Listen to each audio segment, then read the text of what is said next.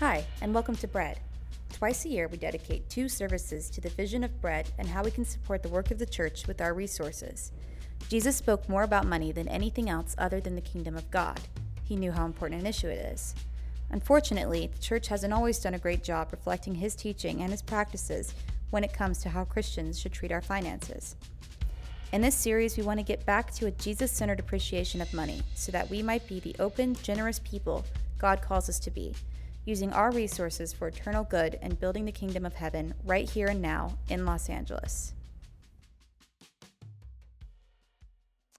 Amen. Hello, welcome everyone. Very warm welcome if you're here for the first time, if you're just checking us out. It's good to have you with us. Twice a year, we do a couple of talks based on money, on the vision of the church, on generosity, what it means to treat money as God would have us. This, you'll be pleased to know, is the first of one of those. That's what you were hoping for, a money talk. Now, if you are a guest or a visitor, please could you just not feel like this applies to you? Hopefully it will be interesting. But you can just kind of let it wash over you. But if you'd like to join the church, you are very welcome to join the church. And if you do join the church, why not throw yourself into it? Churches are a bit like breakfast cereals. You find one that you like, then you stick with it. Go with it. It's not more complicated than that. But you do need to find one. You do want to commit to one. If you find a perfect one, don't join it. You will ruin it. Find one more at your level, right? A non-perfect one. But give yourself to it. So, this is really for those who say that Bread is their home church. This is their church. What's your relationship like with money? A couple of months ago, Nature magazine published some research that had been conducted on thousands of people across 33 or so different countries about how much money people would want to have if they could suddenly magically win the lottery. The options ranged from you could win a $10,000 lottery, you could win 100,000, 1 million, 10 million, 100 million, all the way up to 100 billion. Pick your lottery, you can win it. You can play this little game with yourself now. Perhaps surprisingly, the majority of people did not choose the maximum amount. In fact, the most common response was, by a long way, $10 million. That's what most people wanted. In a few countries, actually, the most common response was 1 million. That was it. So it turns out that our humanity, on the whole, does not have unlimited wants. That is, apart from the people in just one country. Only one country. In one country, the vast majority of respondents didn't think that 10 million was enough. In this one particular country, they went for at least 100 million, with the most common answer being $100 billion. Do you want to guess what that country is? It was not the UK. Now, of course, wanting to have more money doesn't automatically mean necessarily being greedy. Having more also allows us to give more. But it did make me recall a famous quote from J.D. Rockefeller, which I always quote during these talks because I like it so much. He was an American business magnate at the kind of turn of the century, probably by modern standards, still, and adjusting for inflation, the most wealthy person that's ever lived. Eat your heart out, Elon. Rockefeller was asked by a reporter, how much money is enough? And he said, just a little bit more. There's been times in my life when I really haven't worried that much about money, haven't thought about it. I would say that as I've had more money, my worries about it have grown. I don't know if you relate. If I'm honest, I think I probably would always say I just need a little bit, just a little bit more. Not loads, just a little bit more, and then a little bit more, and then a little bit more. Jim Carrey said once, I wish everyone could get rich and famous so they'd see it wasn't the answer to anything. Now, research actually shows that when people earn more than something like 60 to 75,000, it might be a bit more now, this is a few years old, but over that level, their emotional and life satisfaction levels don't actually get any better. In fact, some of them tend to decline. And yet, that little voice inside exists, doesn't it? Just a little bit more, and then we'll be happy. Then I'll be secure. Then I will have made something of my life. Now, Jesus spoke about money more than any other subject other than the kingdom of God. Not sex, not forgiveness, not love, not worship, but money. Why?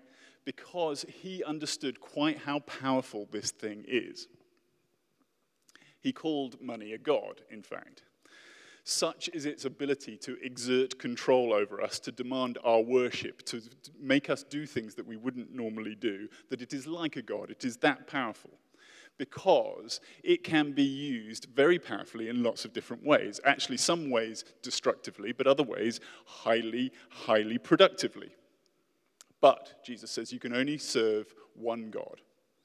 You cannot serve both God and money. And his pitch to us, as it is to all people, is, I'm the real one. I am the true one. And what I will give you if you follow me is real security, real meaning, real joy. These things that money seems to promise us, but only ever deliver illusionary versions of. We were fortunate enough to own our own house when we were living in London, and we moved here and we rented it out. And then after a couple of years, we felt like it was the time to sell. It really wasn't the time to sell, but we felt like it was the time to sell. And we sold the house, and after a long, protracted thing, we managed to buy a place here. But after selling the house, both Hannah and I were praying, and we felt like God say, I want you to give some of the proportion of the proceeds away. And we thought, yes, that's a good thing to do. We were delighted to do this. This has been an amazing gift from God. Let us give some of it away. And we actually knew some people who could really do with the money, who were friends of ours at the time, and we thought, okay, let's give it to them. And it was quite a large proportion of money. It was a significant amount. We were all very happy to do it. And then it came to writing the check. And all of a sudden, my hand wouldn't quite work. And I genuinely, I'm just letting you in on this, I thought about what if I do the wrong date so that it bounces? Because in some ways, then I would have kind of given the money, but also I wouldn't have given actually the money. Such is the power to stop us from doing something that actually we want to do, because it's like a god. Now, we did give the money, and I was delighted to do that.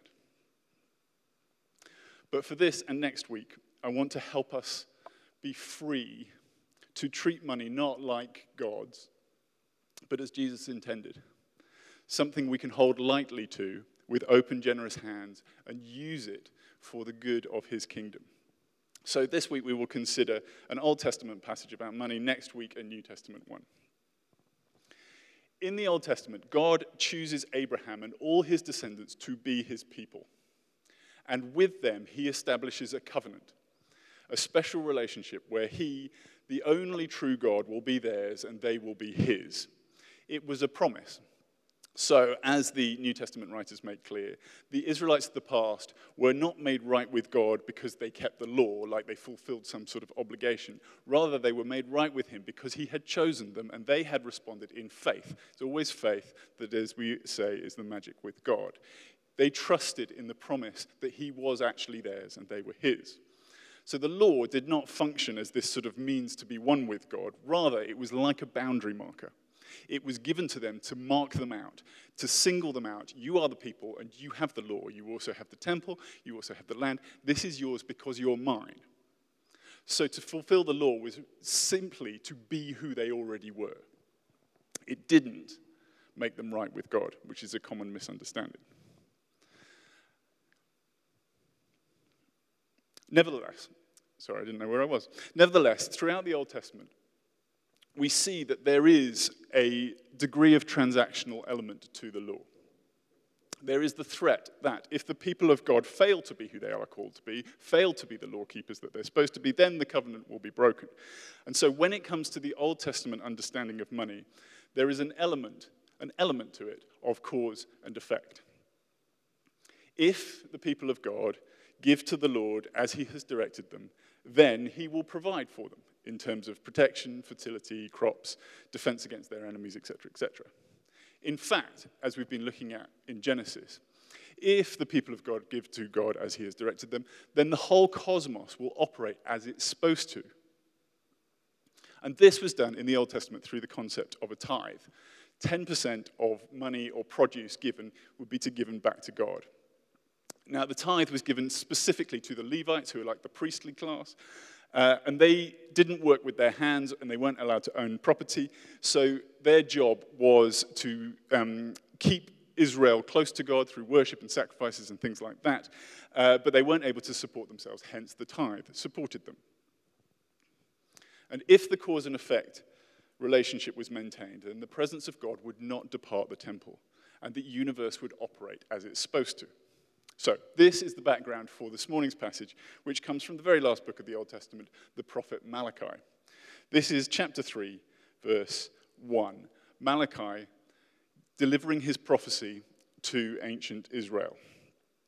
I will send my messenger, says Malachi, of God, who will prepare the way before me. Then suddenly the Lord you are seeking will come to his temple, the messenger of the covenant, whom you desire will come, says the Lord Almighty. But who can endure the day of his coming?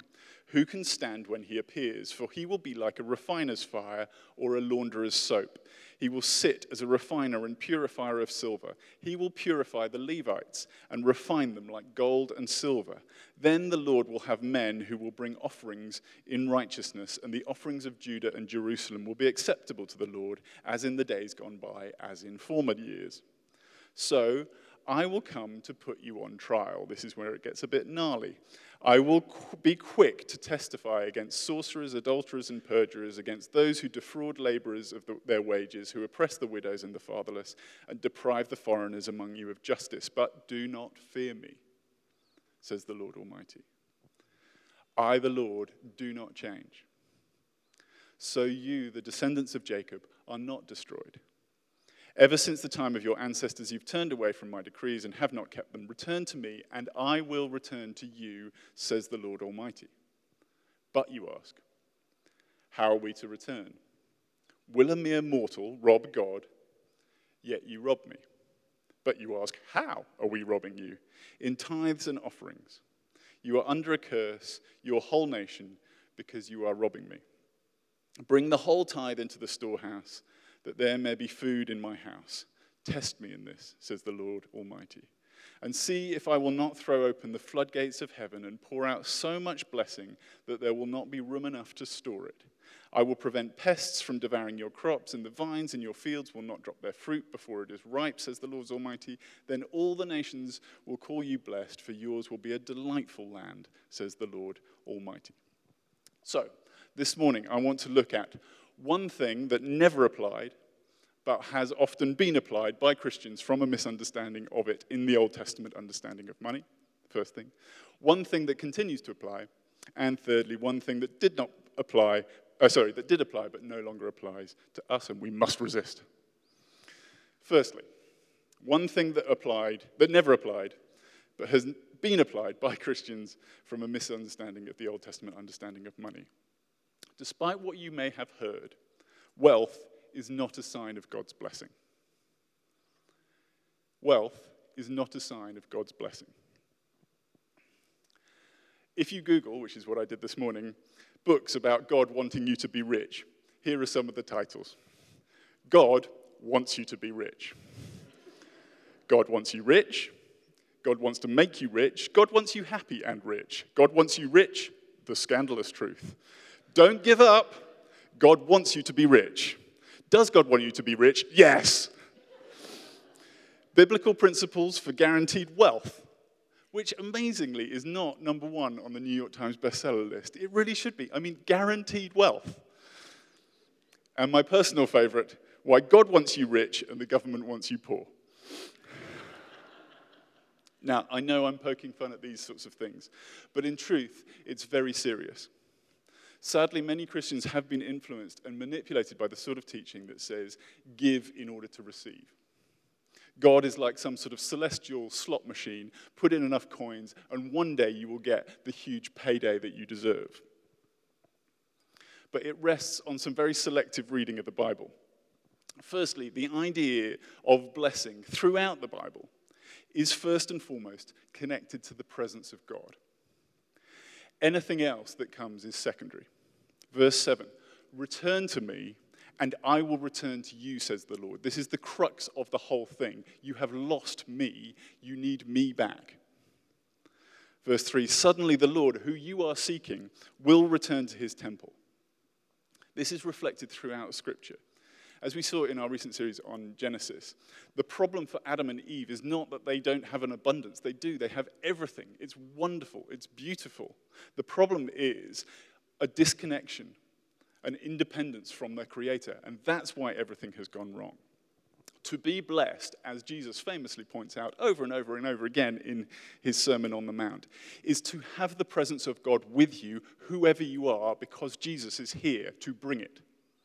So it doesn't matter whether you are mourning, whether you are poor in spirit, whether you are weak, whether you are lowly, you are blessed because Jesus has come to turn everything upside down for everyone, particularly those whom people have discarded because they don't look like the wealthy people that they think they should look like.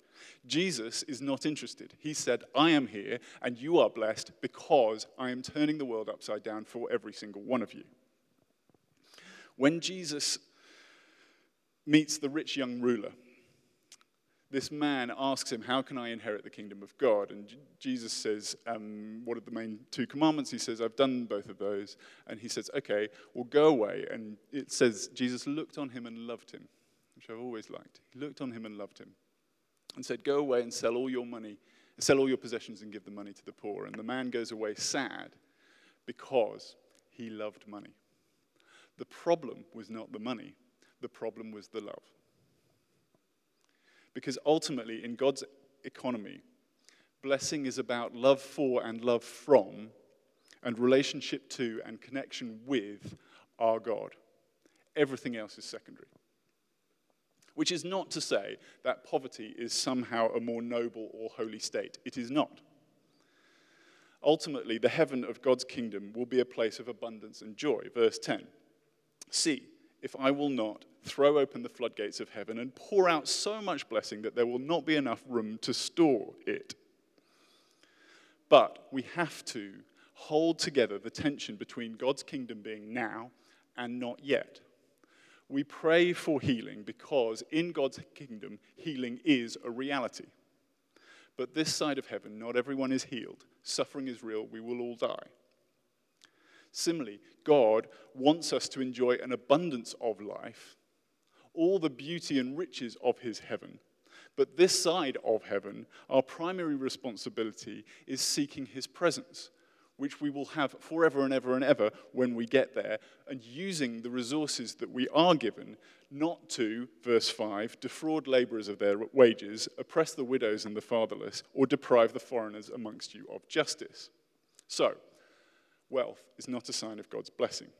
After all, do you know someone who was very, very rich? Adolf. He was worth about 5 billion when he died. Do you know someone who was very, very poor? Jesus of Nazareth. Had nothing. Ultimately, our financial status in God's eyes really is neither here nor there. Do not feel guilty if you have lots of money. Do not feel resentful if you don't. Let's just admit, actually, that all of us, even those who consider themselves not very well off, in global terms, if we can afford to go down the street and pay $4 for a coffee, we are in the top echelons of worldwide wealth. But ultimately, our status doesn't really matter because his presence is what we're really after. And this is the second point that applies all the time, all the money is God's anyway.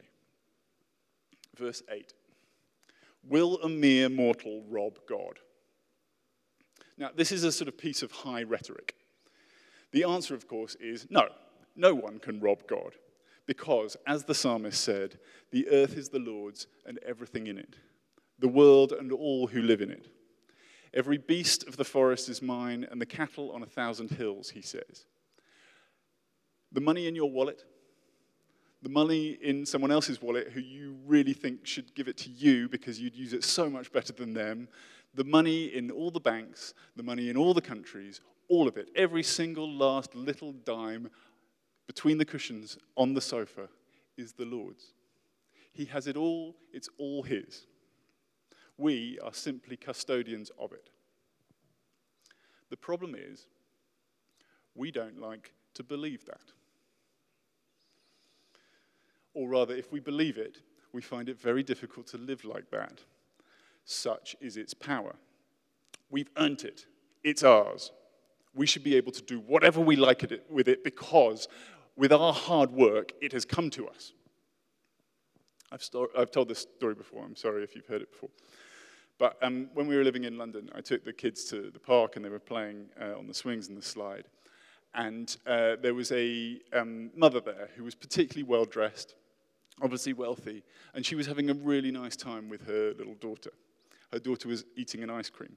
And they were having such a happy time, and then all of a sudden, everything changed. Because the little daughter had reached up with her ice cream hands and tried to pull the mother's scarf. And the mother's face suddenly changed and said, "Do not touch that with your sticky fingers. It's worth more than your life." And then the whole of the park just stopped. It's like the swings in mid-motion just stopped. And everyone looked at her.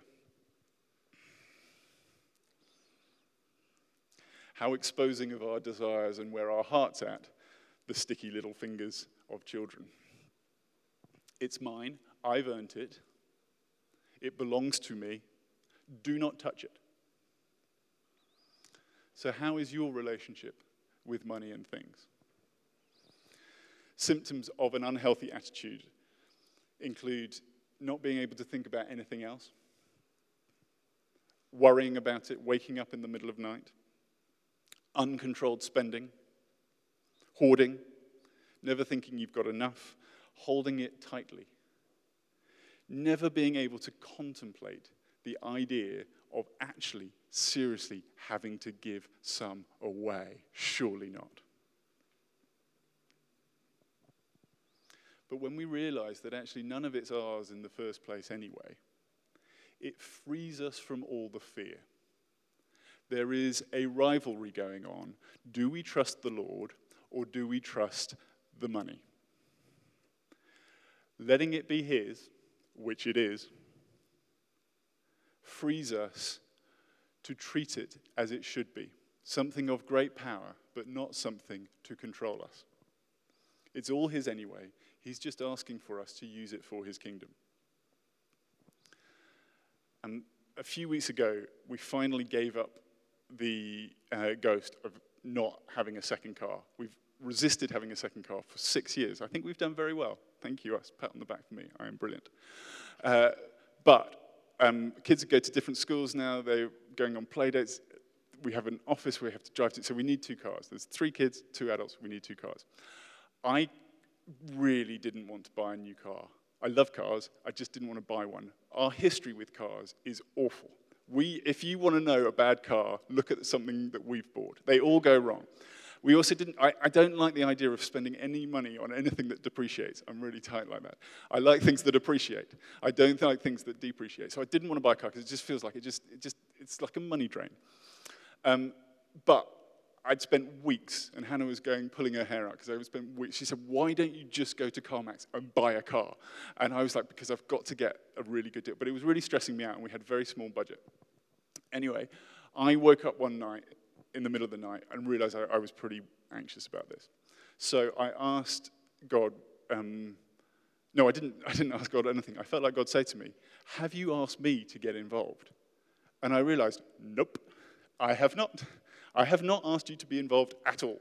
I've asked myself to be involved because I think I can do it and it's really stressing me out. He said, "Why don't you ask me to be involved?" So I said, "God, would you actually just provide a car? I'm sure you can do that." And suddenly, all the relief flooded through my body. All the weight came off. I thought, we're doing this together. This is going to be great. I went and looked on OfferUp. There was a car that's actually my ideal car, my perfect car. I really wanted this car. I just knew it was way out of my budget. And I found this car on OfferUp. And it was ridiculously low priced. I thought, it can't be real. So I offered a little bit more than it was priced at. Went down to San Clemente. It was half our budget. Went down to San Clemente, which was an experience. And then we drove around. I talked to the guy. I said, I'm a pastor. And he said, oh, that's interesting. I used to go to church. I hate church. And we talked a lot about that. And then I said, oh, I really like the car. Is this really the price? And he says, I'll tell you what, I'll take another $300 off just because it's you. So I bought a car for $2,000. It's amazing. It's my perfect car. The point is not that God provided the car. The point is, when we include God in it, when we include him in it, when he becomes our focus, all the worry and stress can fall by the wayside. 4 weeks running, still fine. $2,000. I took it to a mechanic, actually, who's like a Volvo specialist. And he said, did you steal this car? He wasn't joking. He said, did you steal this car? Because I have to report you. And I was like, well, if I did, would I tell you?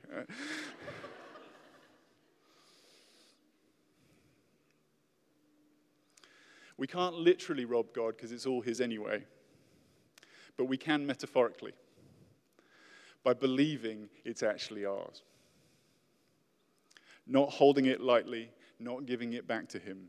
This is what the Israelites are guilty of here. Let us not be the same.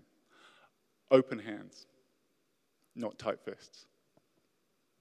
Finally, one thing that did apply but no longer applies, and we must resist. Have you heard about tithing? Have you heard about tithing in a church? Reject everything you have heard ever about tithing in a church. Tithing no longer applies. It has been fulfilled in Jesus' body. Tithing is gone, it's finished, it's kaput, it's finito, it's ended, it's done, it's dead, it's gone, it's pushing up the daisies. Tithing no more. Tithing is deceased. Kill it off in your mind. Anything that you've heard about how you should tithe is not right. Do not tithe. Stop tithing. You heard it from me. I'm being serious. It's not good for you.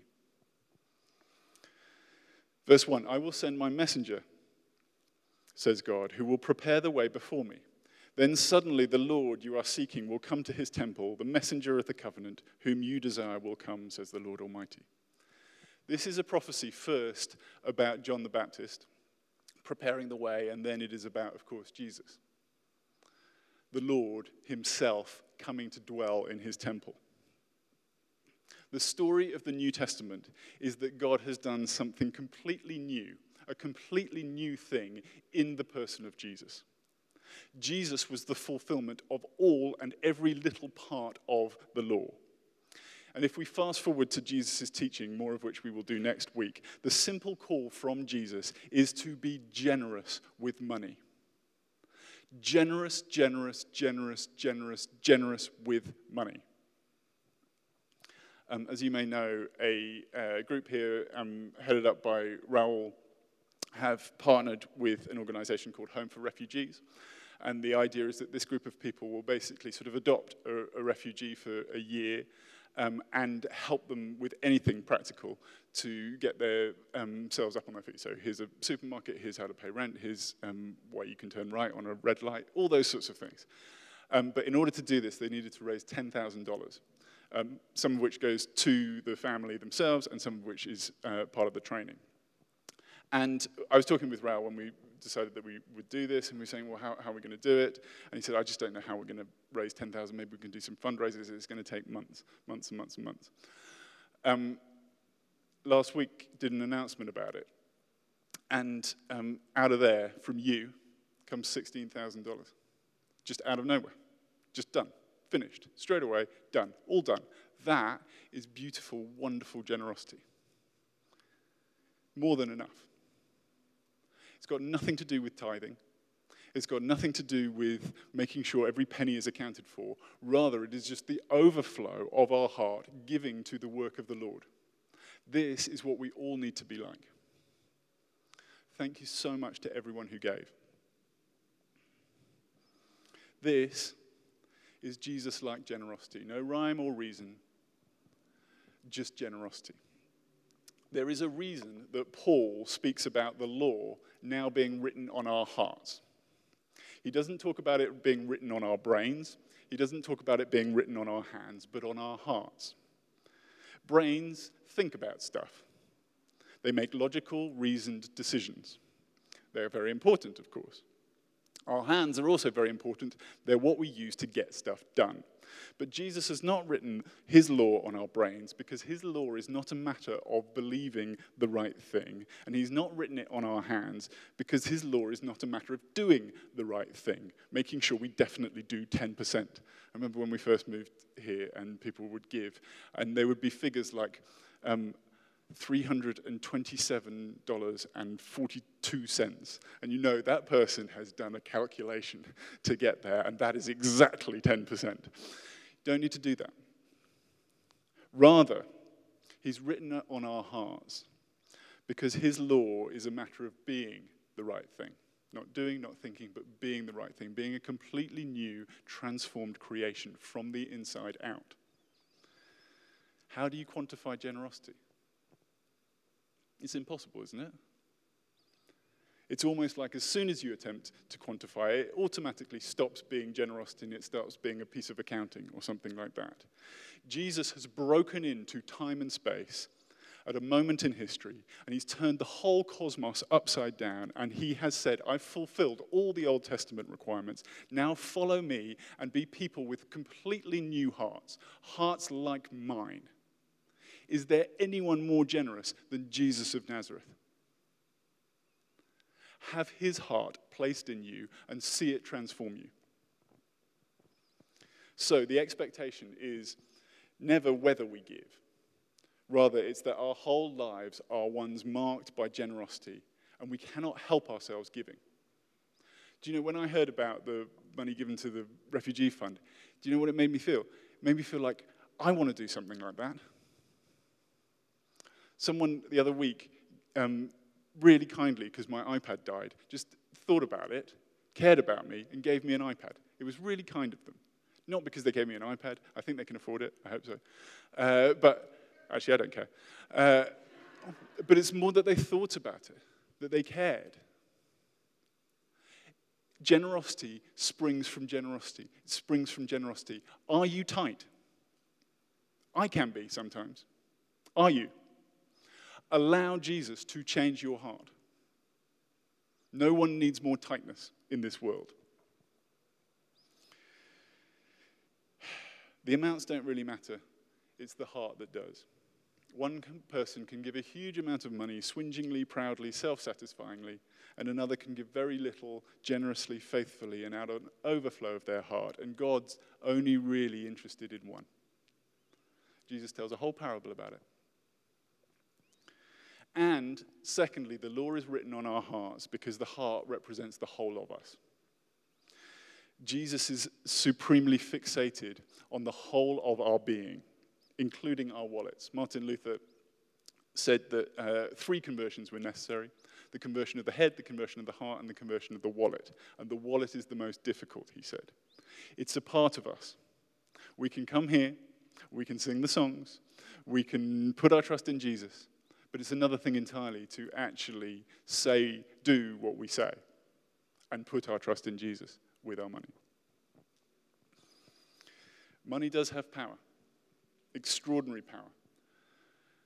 Power for good and power for evil. The best and simplest way to rob money of its destructive power is to give it away. So give it away. You'll be okay. No one's going to die. I promise you. You'll be fine. Just give it away. See it as the next step in your discipleship journey. Becoming more of the person God created you to be. If a person gets his attitude towards money right, it will help straighten out almost every other area of his life, said Billy Graham. Now, we want to be a church marked by generosity in everything that we ever do. I love the Home for Refugees story. We will do more things like this in the future because it's good for us. We have a benevolence fund set up for people who are struggling in our community. If they're struggling financially for any reason, can apply. We'd love to anonymously give you money if that's something that you need. Anyone can give to that fund at any point. A few months ago, we were doing one of these talks, and at the end of the talk, I felt like God say, just give all the money away that we receive on this Sunday. So we did that. It drives our treasurer absolutely barking mad. But I love to be able to do that. We're not going to do that today, unless God says something else. But what I want to put in our minds is giving to this church. We exist solely on the donations of the congregation. We're not part of a denomination. We don't have people overseas backing us or anything like that, which in many ways is wonderful. It allows us a lot of freedom, but it also means it's up to us to keep things going. So would you give to the day-to-day running of Bread? Again, this is only for the home team, only for those who see themselves as part of this church. It's the staff team salaries, it's the rent, this lovely, very hot building. It's all the ministries we're involved in. We are in the process of closing our accounts for 21-22. They end at the end of this month. So next week, we'll have a graphic, a lovely little pie chart, which I won't be able to touch because I managed to get it all wrong. But we will have a pie chart of where the funds go. So if you want to see that, you can see that. We want to be as transparent as possible. If you have any questions at all about our finances, talk to our treasurer@bread.church. He loves your questions. He can answer them in ways that actually make sense. I can answer them with figures that aren't real. Now, hopefully it goes without saying, all your giving should not be to the church. Find things that you love, that are exciting to you. Other people might find them barking mad, but you love them. Give to those. It's great to give to things that really inspire you and excite you. But there is a huge cognitive dissonance to not giving to the church to which you belong. It doesn't have to be this church, just find one. It's like you're stepping in through the door with one foot but keeping another foot behind. It will always keep you feeling a little bit splayed. It will do you a huge amount of good to give in lots of different ways, but particularly to your sense of belonging and being part of this church. So, I was praying, as I am paid to do, and I felt like God say this, which I've debated about saying to you, but I feel like I should because I felt like God saying, I don't want this to be manipulative in any way, but I felt like God say, go big. And we all have different ideas about what big is. I would have liked him to say, go big, or just don't say anything at all. But I felt like God say, go big. So I wanted to put a figure in front of your mind of monthly giving, increasing monthly giving. Firstly, could we get 30 plus people to give, to start giving? That's quite a big number, given how many people are here. That's 30 extra people to start giving. And 2, here's the number that I came up with a month, 7,500. Might seem small, might seem big, 7,500 a month.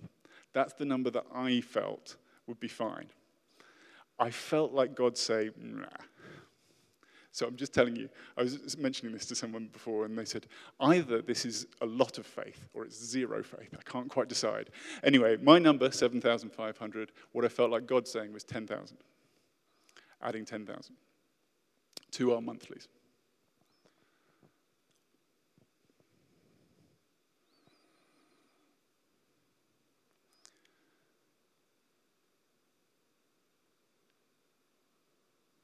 I've never, ever regretted giving money. Not once. I'm just saying that because when we do give, it raises our faith. Faith is the magic with God. It shows him that we're serious. And I just want to suggest to you that if you're going, wait a second, listen to the voice of the Spirit, not my voice. Don't listen to my voice. Listen to the voice of the Spirit. What's he saying to you? So let's just take a moment now. 30 plus people. 7.5, 10 a month. Why don't you in your own mind just ask God to speak to you? If you're already giving, you might want to revise your giving. You might think, I need to up it or I might need to down it. Either way is fine. Just do what God's showing you to do. Let's pray, shall we? I want to say again, please don't feel manipulated. I do not want to manipulate anyone. It's between you and God, as is always these things. You and him.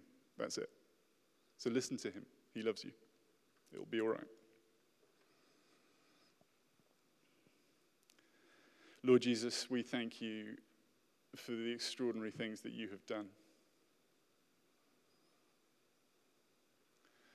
We thank you that you teach us what it is to be people whose hearts are completely changed.